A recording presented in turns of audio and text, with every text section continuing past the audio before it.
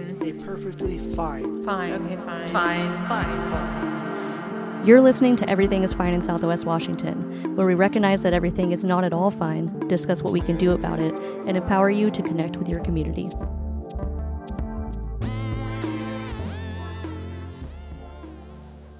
Hello, everybody. I'm here on my own for a quick little update and rant about the investigation of former Vancouver police officer and Clark County Sheriff candidate Rey Reynolds. Some of you may remember that during research for our first fascism episode, we uncovered a video conversation with Rey Reynolds and some dumb shit evangelical podcasters from Idaho who had held an event in Battleground while they were on tour. In the video, Reynolds sat beside MAGA candidate for the 3rd Congressional District, Joe Kent, as the group discussed groomer theory. Here's the clip from that conversation.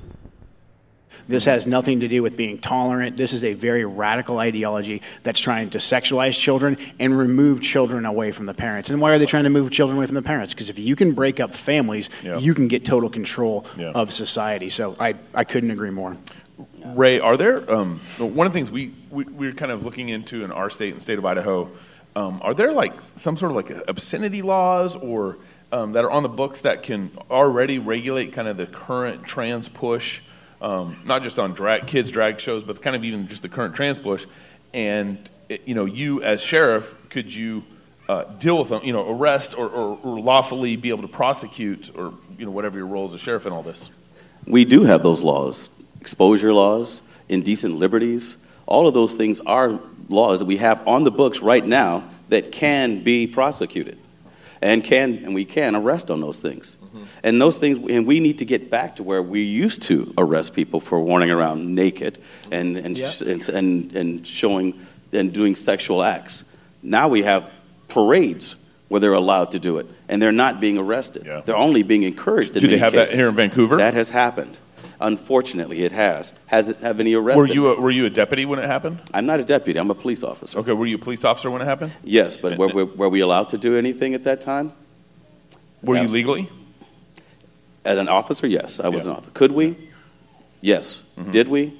No. Mm-hmm. Mm-hmm. And that's what's important, because right now, some of these laws that we have are not being enforced. Mm-hmm. Can we get them prosecuted is some of the issues. Right. Mm-hmm. That's Can we prosecute these crimes? If we arrest, and the sheriff's office arrests for these indecent exposure, the coming before our children with sexual acts, and we arrest for it, will the prosecuting attorney then go ahead and prosecute those cases? Right now, there's a doubt in my mind, and I won't even try in to Clark County, conservative Clark County? Yes. I'm worried about that. Will they be prosecuted? And right now, we don't have any test cases. We'll find out after I'm elected. Sure. All right. So I'm here to recap the events that unfolded after this recorded threat against the trans community by a cop, because there is a lot to be learned from the story, both good and bad. First, it's important to note that Everything is Fine in Southwest Washington, aka 3 randos at the time who decided to turn on a mic during their conversations and share it with the community, broke the story a month before the Columbian did, and they didn't even catch wind until many ballots were already in for Rey Reynolds. I found this video doing a basic search on YouTube for the guy, and this took place at a public event in our county that was advertised by the high-profile Joe Kent campaign. So, the Columbian is supposed to be our trusted news source that was covering local elections at the time, yet they only discovered the Reynolds stuff once official complaints were filed, and a petition was heavily circulated by one of our listeners as a result of our reporting. So this was a complete failure of the Columbian to perform basic journalism, which had to have had real impacts on the way that people voted because, again, they were oblivious to the story for a month and only reported on it after many ballots were already mailed in. Luckily, Rey lost anyways. So there's rant 1. And to rant 2, the complaint process. So just to make telling the story easier, I'll just go ahead and admit I was one of the 4 who submitted a complaint. It's not like I was told I'd have anonymity from Rey or anyone else anyhow. So I made the complaint back in October of 2022. It took all the way until just a few days ago to be completed, and not without tons of fuckery along the way. So first, I was told that this investigation would be completed by January 22nd, 2023. Then, 8 days after that date, with no update, I reached out again. I was told they were busy, so they extended the investigation to the following month. I then checked in a month and a half after that, toward the end of March. I was told the investigation was complete and in review until April 7th. Then it would get 28 days for findings to be rendered. It became clear to me at this point that I would be provided as little information as possible as to how the process worked, and I would never be reached out to about anything. I always had to do the reaching out. On May 9th, I asked the police officer I was dealing with if he had an update. On May 16th, I sent another email after 7 days without a response. The officer said he'd get back to me on the 18th, but that day came and went, and so another reminder was sent by me. On the 19th, I was told the investigation was complete again and in 14-day review, despite being told it had already been completed and in review back in March. The only explanation I can muster for this is that maybe this officer got confused which of the 4 investigations into Rey Reynolds' conduct I was inquiring about.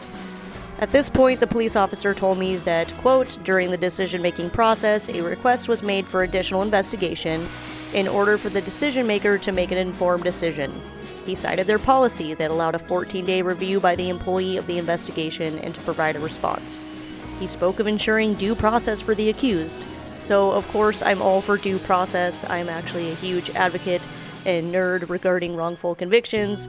But what we're talking about here is the policy conduct violations of a police officer where the evidence is literally on video, not a fucking first-degree murder trial with a jailhouse snitch as the star witness. I can't help but compare the protections that police officers are afforded to the rest of us regular schmucks in this at-will employment state. He gets to get paid by our public tax dollars while on administrative leave as this very simple investigation stalled over 9 fucking months. His buddies are the ones performing the investigation and making sure the public and complainant get as little help as possible as to the mere progress of the investigation. He gets afforded an investigation review period and a Loudermill hearing. And wait a second, so the Columbian also reported that the investigations opened in December were unrelated to the Transphobia investigation and another investigation that began in September before the podcast episode remarks he made. So the complaints had to rack up on this guy before they even took him off the streets. Compare this to you or I working at the restaurant or the grocery store. We're just mere peasants who can get fired at the drop of a hat for any or no reason as long as it's not violating one of the meager employee protection laws that exist in this country, such as FMLA. I'm sure there are plenty of listeners out there who can recall their boss warning them that a very innocent human mistake was a fireable offense, or remind you that everyone here, including you, is replaceable. But not Ray, he's special. He's a cop. So rant 3, the latest development. If you haven't heard already, the transphobia investigation was completed, with 3 of the 4 policy violations alleged in the complaint found to be substantiated. Apparently, a closure letter was drafted with my name on it on July 7th, but of course I didn't receive it until after prodding at the cop dude that was in charge of the case once again on July 15th, despite being told I'd be sent a closure letter at the time that the investigation was completed. So much for due process on my end. But there's more to the story, so after sharing this news with someone, I was informed that Rey Reynolds had retired quietly sometime during administrative leave. So he gets to live happily ever after with his pension intact. But let's make no mistake here. Despite the fuckery, this story is absolutely a win. The public demanded accountability by the city, and this pressure no doubt removed Rey Reynolds from VPD. Never to target a trans individual for the crime of looking trans, and God knows what the fuck else he was doing regarding the other 3 investigations. So public pressure and showing up for our comrades works, and this is just the latest shining example. Now let's show up for everything else. So on that note, I have a few updates about the podcast. So I will soon finally have some time to research for some upcoming episodes, including a massive climate breakdown episode Philip and I will be doing together that's going to cover so much, including local climate deniers and delayers. Hint, they also exist within the climate movement. Biggest emitters, the latest and terrifying scientific data and disaster events, and of course we'll be discussing what we can do about it through the local lens. We're also planning another episode update on friend of the show, Eric Temple's latest ideas for activity on our public railroad and the county recently violating state law in his favor. I'm also pretty sure we'll be setting up a Patreon and offering our first Patreon-only content for the climate episode. More details to come on that. I just want to offer a heartfelt thank you to everyone. Thank you so much for dealing with the inconsistency in output coming from the working class comrades who make this show possible in their free time. Also, one quick update relating to the war on the trans community that's been the topic of this episode. I wanted to let you all know about progressive trader Marie Gluesenkamp-Perez's recent NDAA vote, which is the defense bill in the House. So once again, she was one of only 4 Democrats who voted alongside Republicans for a defense bill that included amendments banning the DoD for paying for or reimbursing service members for abortion-related expenses and transgender surgeries and hormone treatments.